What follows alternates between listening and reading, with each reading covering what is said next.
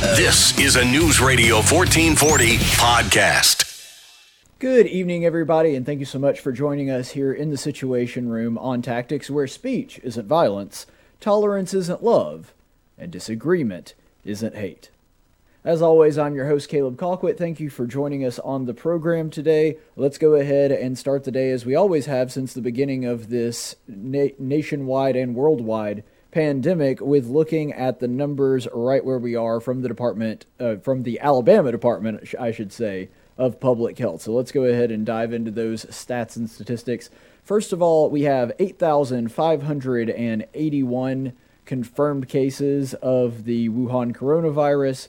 We have 109,516 confirmed cases, 340 that have passed away because of COVID-19, and 1,158 hospitalizations. One thing that you will notice here, and I kind of picked up on this as well, you remember originally those blue dots, which represent the number of people. Now, granted, they're not adjusted for population, so obviously you're going to have bigger blue dots in the larger population areas than not, but it seems as though they're much more even than they were at one time, because you may recall when this whole thing started, you had really big blue dots in like Jefferson County and Baldwin County, and then it kind of started shrinking for the larger population areas, and it got a lot more widespread. That's really not anything to be surprised about, just an observation that I made.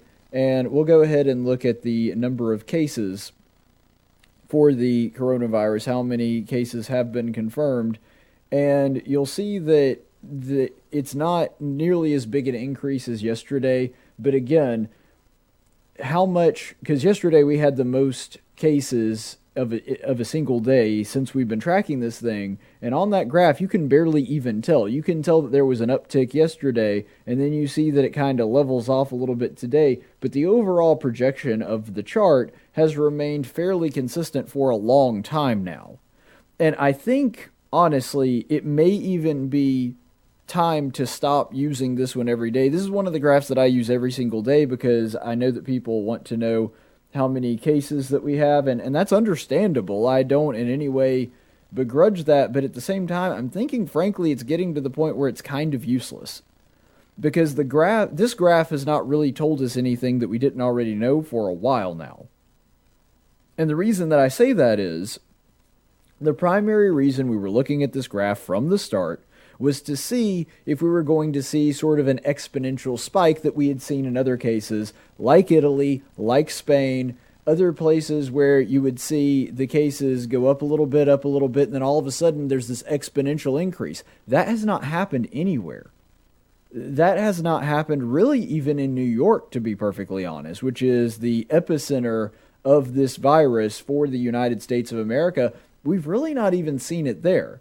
There have been numeric increases for sure, and in New York, even pretty substantial numeric increases, but we have not seen exponential increases where we're seeing 3 or 4 times the number of people that we had yesterday like we are seeing in other countries. Granted, New York's gotten darn close to that a few times, but in Alabama, it's not even been really a debate on whether or not that's happened yet. It hasn't even come close. Like I said, yesterday was the biggest single-day gain that we've ever had, and it was 400 in a state that has over 8,000 cases now, and so that exponential spike just never happened. And that's a good thing, obviously. We're glad that that never happened, because those exponential spikes are the thing that tend to overwhelm the healthcare system. That has never happened in this state, and based on what we're seeing, it does not appear as though it is going to happen. Now, I think that part of that was probably because so many people did decide to shelter in place, adhere to the guidelines. I think that that makes a really, really big difference. I'm not saying that, oh, look at this. This means we never should have start social distancing and we should have just never interrupted our lives at all for this. Well, no, I think the fact that the graph is showing what it's showing is kind of an indication of the opposite, that it actually did wind up working. Which does bring me to an interesting point in all of this. The reason that it's so hard to have a debate on what we should have done with somebody that has a differing view is that regardless of what side of that debate you may take, You're arguing against an unprovable unknowable. So, what I mean by that, and I know that that was a mouthful, if you are somebody that is saying, see, it was really important that we went ahead and took all these measures because if we hadn't, all of the models were saying that we were going to get completely swamped and overwhelmed like other countries did. I think that you can make a case of that comparing some nations to states or whatever and trying to come up with an apples-to-apples comparison. But either way, you are still arguing against something that you cannot possibly know. Alabama, for example, is very, very different than Germany. And it's very, very different than Sweden. And very, very different from Italy. There's 100 different cultural, socioeconomic, political, and cultural differences that can make a really big difference when we're talking about something like this. And so I'm not saying that all comparisons are null and void and there's no value to them. I'm just saying that you are arguing against what would have happened if we had done nothing. And you can't possibly know that. And the person on the other side of this that's saying that we never should have shut down and we would have had roughly the same results regardless, we would have been in roughly the same position whether we had shut down or not, I don't think that that's correct either. But I also don't think that you can disprove that claim. And so you've got two people arguing non-falsifiable claims because the other side of their argument, the other thing that they're suggesting, is completely unknowable. And unless you have an alternate reality portal somewhere, there's just no way to know whether or not the claim of what would have happened if we had done this or what would have happened if we hadn't, that's just, there's no way to actually have that debate unless you do a comparison to something that's pretty similar to what we have. And that's very, very hard to do at this point. I think with hindsight, that'll get a lot easier. But while we're in the middle of it right now, it's very hard to make those comparisons. I say all that to say that, of course, the data is important. I've been saying from the very beginning that data is of the utmost importance. We should do our best to pay attention to it. But when it comes to this idea of an exponential spike and whether or not we flatten the curve, that's very hard to tell. It seems as though we did. I tend to lean toward the idea that because we took some of these measures, it actually wound up being pretty similar to what we've got now, especially when you consider places like Sweden that took virtually no shutdown measures and had the same thing. Oh, well, that's because the government didn't shut it down and they were all open just like they were beforehand. Well, no, that's not true either. You'll notice that a lot of their citizens voluntarily self-quarantined, voluntarily decided either not to go to work or to be very cautious when they did. And so, again, I think that it makes it to where it's very, very difficult to have that discussion. That being said, let's go ahead and look at some numbers that I actually do think can be more beneficial in helping us understand the situation of what's going on here. Let's look at the new coronavirus cases in the state of Alabama. Now, you'll notice on this graph, and you remember we talked about this yesterday. Yesterday, huge uptick. The biggest single day we have ever had for testing. We had tests that confirmed that people had the coronavirus at a rate of about 400, in excess of 400. I believe it was about 414. And we're seeing roughly a third of that today. We didn't even hit the 150 mark. The thing is, that's probably to be expected. Because if you had a giant surge from yesterday, and then you had one that's actually significantly below average, below the 200 to 250 that we've become sort of accustomed to, well, I mean, you can see that that makes a big difference after having that big day yesterday. If you average those numbers out over a week, they start looking still up because we had one really big day, but far more normal than yesterday would have suggested. And that's one of the reasons I was telling everybody, hey, look, don't panic. I mean, it looks bad. We're having a bad day, but that could just as easily be followed up by a really good day like we did today, and it turns out that was the case. And you'll also notice that this graph coincides with a testing lag. So what I mean by that is, and I'll go ahead and bring up the new test in Alabama, that chart. So you'll notice that we have a really big exponential spike 3 days ago on new testing. Not an exponential spike, sorry, a numeric spike. So we're seeing a big spike, a very big day in testing 3 days ago on the test, and then you compare that to the cases in Alabama, just 2 days ago we had a really big day. When I say 2 days ago, I mean yesterday. So yesterday we had a really big day for testing, and so you'll notice that if you're looking at it, we had a whole lot of tests and a whole lot of new cases. That's not a coincidence. What's going on here is you're seeing the relationship between these two stats take place, that when we tested more people, that we had more confirmed cases. Now, there's several reasons why that's good news and some reasons why it may be bad news. Possibly the reason that we had an uptick in testing is because a lot more people got sick. And I tend to think that this is at least part of the equation, that more people felt as though they were symptomatic and needed a test because people are starting to move around a little bit more. This thing is starting to spread a little bit more, which was always part of the plan. It's always been something that we were expecting, that once people start moving around a little more, you're going to see an uptick in testing. An uptick in cases, and that uptick in testing is probably at least partially a result of that. More people did go out, they did get sick, they started experiencing symptoms, thus they went out and got tested. And when they did get tested, turns out we had a whole lot of people. So is it true that the reason that we're having a big uptick is because of an uptick in testing? Yeah, I think that's part of it. Is it also true that the reason we had an uptick in testing is at least partially because more people were going out and getting infected? Yeah, that's probably accurate as well. And so you'll see a lot of people debate back and forth whether or not it was just an uptick in testing or it was because more people got sick. Well, actually, it's probably both.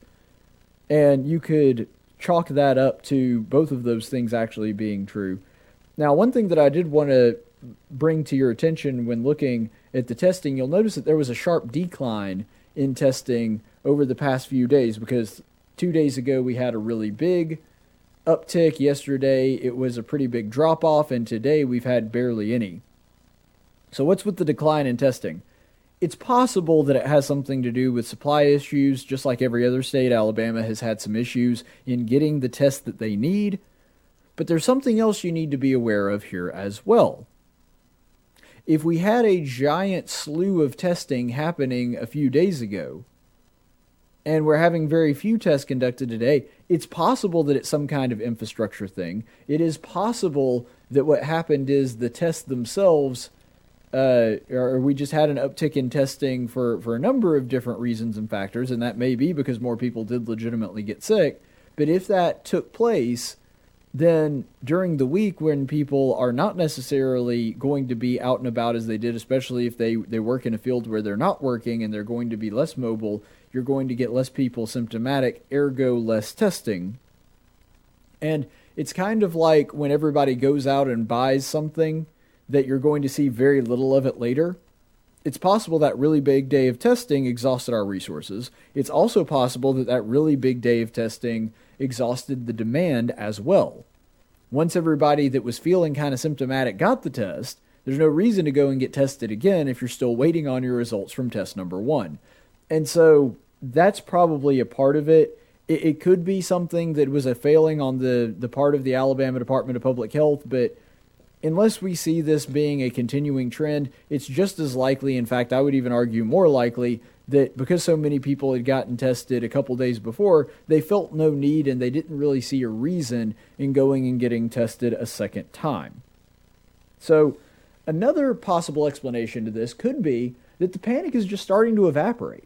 People are not as scared of having this virus as they were at one time, maybe because we know now that the fatality rates aren't nearly as bad as they were at one point. There's a myriad of reasons for that, but ultimately one thing that could be a consideration is that people are not going out and getting tested as much as they did at one point, simply because the panic's just not there. You're not getting sort of that hypochondriac, immediate, I've got to get tested every day kind of thing, when they know that the lethality on this thing isn't that high, and people that are like that, they're kind of hypochondriacs and always assume that they've got it. Those people have probably had enough tests by this point that they're really just not worried about it anymore. And that sort of heightened sense of awareness, that fight or flight switch that clicks on in our brain to try to protect ourselves, that's been on long enough now that it started to subside. That's also a possible explanation. So let's look at some other really important stats, primarily the deaths right here, how many people we have lost to this virus. You'll notice on the new deaths, we are seeing a continued increase. And today, because remember, these are just new deaths. This is not overall deaths. And so seeing new deaths in a day, we're seeing what was our third biggest day today. Not really by much, but the fact that it is the third biggest day when coronavirus deaths that we've had since we started keeping track of this thing, that is significant. Now, one thing I did want to mention here is you have all probably heard stories, and I've talked about them a little bit, not really ad nauseum on the show so far, that there are stories of hospitals that are actually getting more funding the more COVID-19 patients that they have. And because of that, they may be fudging the numbers to try to increase spending. I don't know how true that is. I don't know how widespread it is. But I will say that if that practice is indeed going on, it's incredibly likely that it is going on even more so than in a normal state in the state of Alabama. The reason that I say that is because in Alabama, especially when you're talking about programs that are funded by the federal government, this tends to be a hotbed for that. The federal government sends a lot more money to Alabama than it takes in tax revenues. And that's true in education. It's true in a number of different portions of our culture, but hospitals are another one. And so because of that, in the state of Alabama, it would not at all surprise me if this is indeed going on in other states. It's probably even more prevalent here than it is in your average state when it comes to people basically just kind of fudging the numbers when it comes to how many people actually died from COVID-19 and saying that they've had more COVID-19 patients than they actually did to try to increase their level of spending. And unfortunately, this is not my first rodeo when it comes to this kind of thing, especially in the realm of education, especially in the realm of agriculture. This kind of thing happens all the time where people try to take advantage of the system. And to a certain degree, you kind of understand why. I'm not saying that makes it okay, but if you are a hospital and you're in bad need of funding, especially when you're talking about the way that it is right now, where a lot of the hospitals are empty, UAB announced just the other day that they're going to have to furlough some of their doctors and nurses. And so to a degree, you get it. You understand why that temptation is pretty strong for hospital administration to maybe not necessarily out and out lie, but have a very low threshold for what counts as somebody that has COVID-19. But that's really where I really do think that that's where the numbers are, but they may be inflated at least a little bit because of that. Now, let's look at this graphic real quick. This is the hospitalizations. Now, you'll notice that even though our deaths are on the rise, our hospitalizations are actually on a decline from yesterday. Now, yesterday was a big day for hospitalizations, but today we're actually down a little bit, maybe sinking back into a normalized or stabilized pattern. We'll have to watch for the next few days to see if that actually comes about, but today for hospitalizations was pretty average. A quick word of advice that I want to say to my fellow Alabamians and people around the United States, if you happen to be watching from outside the state. If you do want the country to be reopened, and I think that the vast majority of us do. Some may disagree on the timeline, some people may disagree on the method or the exact details of how that should take place, how long that process should take place, but virtually everybody, with the handful of a very few extremists, genuinely believe that the shutdown needs to start undoing some of the restrictions on this. And I'm not for any government restrictions. I'm just for people being responsible. But the important thing to remember here is that with liberty does come responsibility. And so if we do want more freedom, and I think that governments across the country are treating people unfairly by having these restrictions in place. However, what I am saying here is, and what I want you to keep in mind is, one way to continue to make the case that we can be responsible, we can handle this ourselves, we don't need the government to tell us how to live our lives, is to be an example and show responsibility in our own lives first and foremost. Because it's not fair, And it's not right that a lot of government officials do not trust the average person, the average American, to make the right decisions and believe that liberty is more important than security. But one of the ways that we can sort of help compel them to believe that is to be responsible ourselves and also act responsibly. I fully understand, for example, that when it comes to the Second Amendment, I'm a Second Amendment absolutionist. I believe that you should be able to keep and bear arms. I think that the restrictions that the federal government has on the firearms right now is way too strict. I think that the firearm restrictions on Alabama right now is too strict. And I'm in Alabama. I mean, we're one of the more liberal, and I'm using that in the classical sense, we're very liberal when it comes to gun laws. There's very few restrictions on guns compared to other states, and I still think it's too much.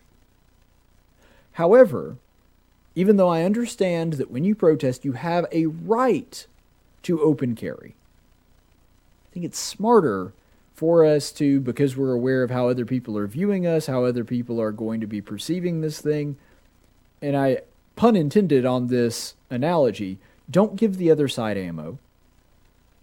Don't show the other side that something that looks scary or looks unpredictable, because that is going to be political fodder for other people. I've protested a number of different times on a number of different issues. There have been times where I carried my firearm, but I did so concealed. I had my sidearm on just like I always do when I'm out in public. I don't open carry when I protest, because I'm always worried that it sends the wrong message. I do kind of understand the logic when doing so, specifically when you're talking about gun rights. I do kind of get it when we're talking about that, but for something like this, you don't want to send the wrong message. And I think that even though a lot of these people, and I know the statistics, I've talked about them on my show, gun-owning citizens and people with a firearm license, they tend to be some of the most law-abiding citizens, the most law-abiding demographic in the country, even more so than off-duty police officers. I understand that. I know that. I believe that. You're not trying to convince me. The people you're trying to convince with the protest are your elected officials and your political opponents that don't give you the benefit of the doubt. Seeing somebody on the steps of a Capitol building protesting doesn't bother me. Doesn't make me uncomfortable. And I know that if you're doing it, it doesn't make you uncomfortable either. But it does make other people uncomfortable. That's not right. That's not fair. I understand that.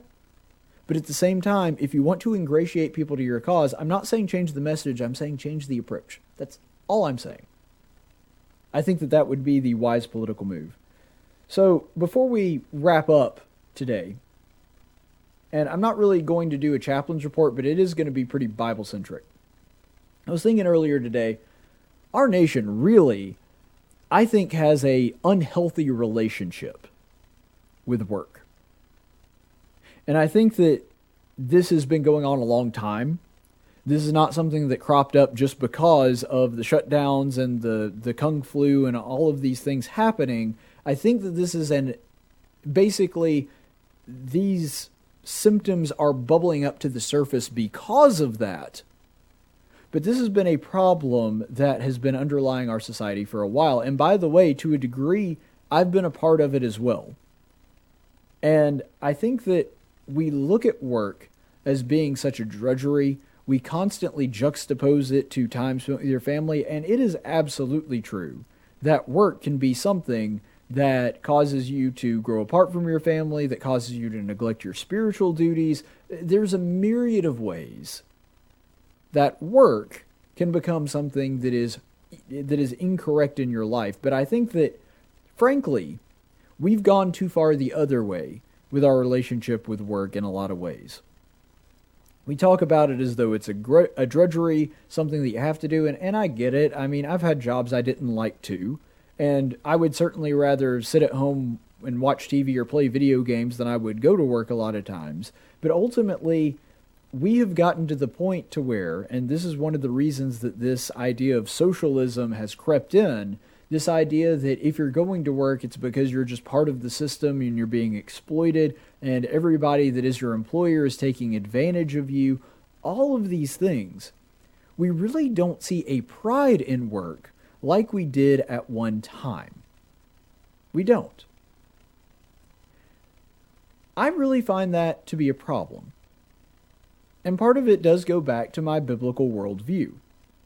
That's not the only thing I'm basing it on. I remember men of my father's and my grandfather's, and especially my great-grandfather's generation, there was a level of pride in work.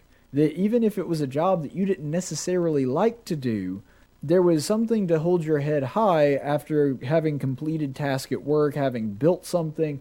All of those things were something that we used to applaud, even if you were working for somebody else, even if you were working for a company. Those were all things that we actually held in high esteem, whether or not you were wealthy or just a regular working class guy. Now, because it's become politically expedient for certain people, we talk about how exploited they are and how this is all to line pockets of corporations and all that. We saw with Bernie Sanders, that was basically the only talking point that he had for the vast majority of his campaign. We have people talking about the government stepping in and fixing these $15 an hour minimum wages. We see Rashida Tlaib and Alexandria Ocasio-Cortez, who are sort of the pinnacle of that, saying that, no, we should just not go back to work. We should just stop working. And in the past few weeks, especially with the media, basically referring to everybody that wants to go back to work as crazy or people that don't care about other people and don't care about how many other people die as long as they go back to work, and they're just in it for the money and all of these other things, these baseless accusations that they've been lobbing. I think a lot of that goes back to the fact that we have an incorrect view of work as a society. And I think that this extends to the church as well. One thing that I want you to remember is that if you're looking at work from the biblical perspective, it's pretty much always been something that was seen as positive. Remember that in the book of Genesis, in the creation story, Adam is there in the garden, and before he sins, in other words, in a world that is completely perfect, that was crafted by God, that there is no imperfection anywhere in the world at this point, Adam still has a job. Now, granted, Adam's job gets a lot harder after the first sin takes place, because God cast him out of the garden, and he's now susceptible to things like sickness, and he has to, as the Bible says, grow bread and grow grain from the earth. He has to till the soil himself, and you know, from soil he has come, to soil he will return, all of those things. That's all true, but remember, he had a job back when the world was perfect. When God created a paradise for man to live exactly as he intended, with absolutely no imperfections in it, Adam still had a job. Adam was still working even back then. And I think that we kind of think of a perfect world as a world where nobody ever has to work or do anything. There's no inconvenience, no struggle. And that's not living, that's just existing. That's not the same thing. And this idea that work is something that we should work towards eliminating, I don't get that. I think even sometimes very well-intended Christians have an incorrect view of that. Because we even could talk about, for example, heaven and when we go to paradise, when this life is over, that we'll have rest. And I agree, we will have rest. That's a biblical concept. But they take it to the extent of we'll no longer have to work. And I'm like, no, I don't think so. If you're looking at spiritual beings, heavenly beings, like the messengers of God in the form of the angels, they all seem to have stuff to do. They all seem to have jobs when we see them, at least in the scripture, either as a herald for the coming Christ, or somebody that helps give out God's message through prophets and visions. We see warrior angels. And so the idea that once we have passed on from this life, that work is going to be eliminated because in a perfect world there would be no work, I think that's something that even the Christians in this country and over the world have probably been sort of peddling, which I don't think there's really any biblical basis for. I think we'll still have things to do even when we're in heaven that extend maybe even beyond just strictly worshiping God. I think we'll still be doing God's work, obviously. But I think that that's not the only thing that should be taken into account here. And remember that God himself, Jesus Christ, when he came to this earth, yes, he roved around and traveled and taught, but he also had a job. He was a carpenter for most of his life. And when he did start traveling around at the ripe old age of 30, we even see examples of him working after that. Remember that there's several examples of him where he's with the apostles, presumably catching fish. We see examples of him going out into the field that people had left for gleaning and harvesting grain. And so we think of work as this thing that we sort of have to do to survive, but the second we don't have to do it anymore, we should stop doing it. That's an incorrect biblical view of work. And in the same way, because we sort of don't, as a society, I'm not saying you specifically, as a society, we don't want work, we want to constantly be given things for free. And I don't think that's right either. In fact, we can see examples, for example, where David was offered something free to give to the Lord as sacrifice, and David says, no, I'm not going to sacrifice anything to God that doesn't cost me something. Then it wouldn't be a sacrifice. There's something that I have to have worked for in order for it to be a sacrifice that I've given up to God. Saul, we were just studying Saul, where they go to see Samuel as a prophet. This is before he knew he was going to be anointed king. And he goes to see Saul goes to see Samuel, and he has an offering there. He is not going to go to ask advice. In fact, he refuses to go and ask advice and show up empty-handed without doing some kind of contribution, something that he has worked and labored for to show his appreciation for God's counsel. He doesn't want it for free. And I think that's the right attitude to have too. Another one that we could look at is Abraham. Remember that Abraham was offered basically a giant plot of land in the promised land for free, and he says, no, I will pay you. He's offered multiple times, and Abraham still refuses. He wanted to make sure that he paid for what he got. There is a sense of accomplishment that people that want things for free lack. And that's the reason that people that do get things for free don't appreciate it. That's the reason that people that do get things for free tend to be very, very frivolous as opposed to frugal with their money and the things that they've been given. If you want to spoil a child and ruin their sense of gratitude and appreciation, just give them whatever they want. That'll do it quicker than anything. And so ultimately, I think we have an incorrect view of work, and that has also spilled over to an incorrect view of stuff and blessings and appreciation. It's caused all kinds of societal problems. I wanted to, real quick, use this Bible verse here, Ephesians 2:10. For we are his workmanship created in Christ Jesus for good works, which God prepared beforehand so that we would walk in them. So first of all, it reveals unto us that God works, obviously, and we see that happening earlier in the Scripture as well, not just in Ephesians. But I want to point to the middle of that verse there where he says that we are his workmanship created unto good works. So in other words, we are the result of God's labor. And one of the things that we are called to do in exchange is to do God's work, to essentially be an extension of his will, an extension of who he is, and to be used by him in order to accomplish his purposes. And so we are his workmanship in order to do good work ourselves. This is something that is fundamental to the Christian mindset, that we have to have a mind about us to constantly be concerned about doing the work of God and helping to accomplish his will here on earth.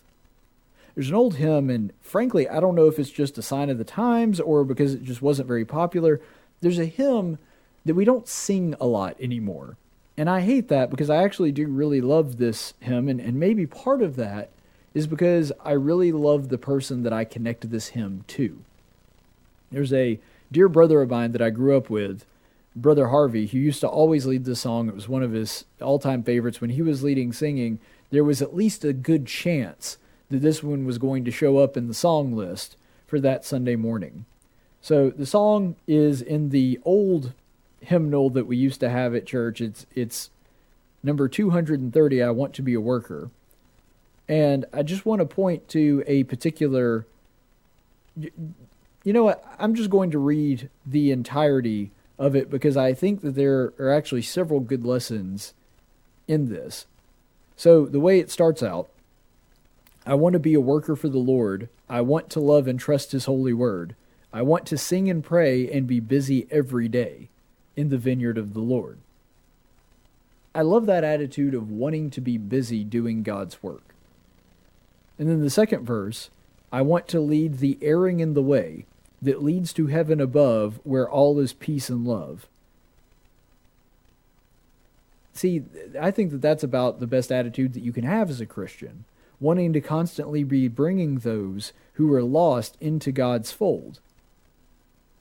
And this attitude that we should be constantly trying to achieve the purpose that God set us on earth for, I think is a very healthy thing. And I hate that we don't sing that hymn very often anymore because it's really one of my favorites, and I don't even really see it in hymnals anymore.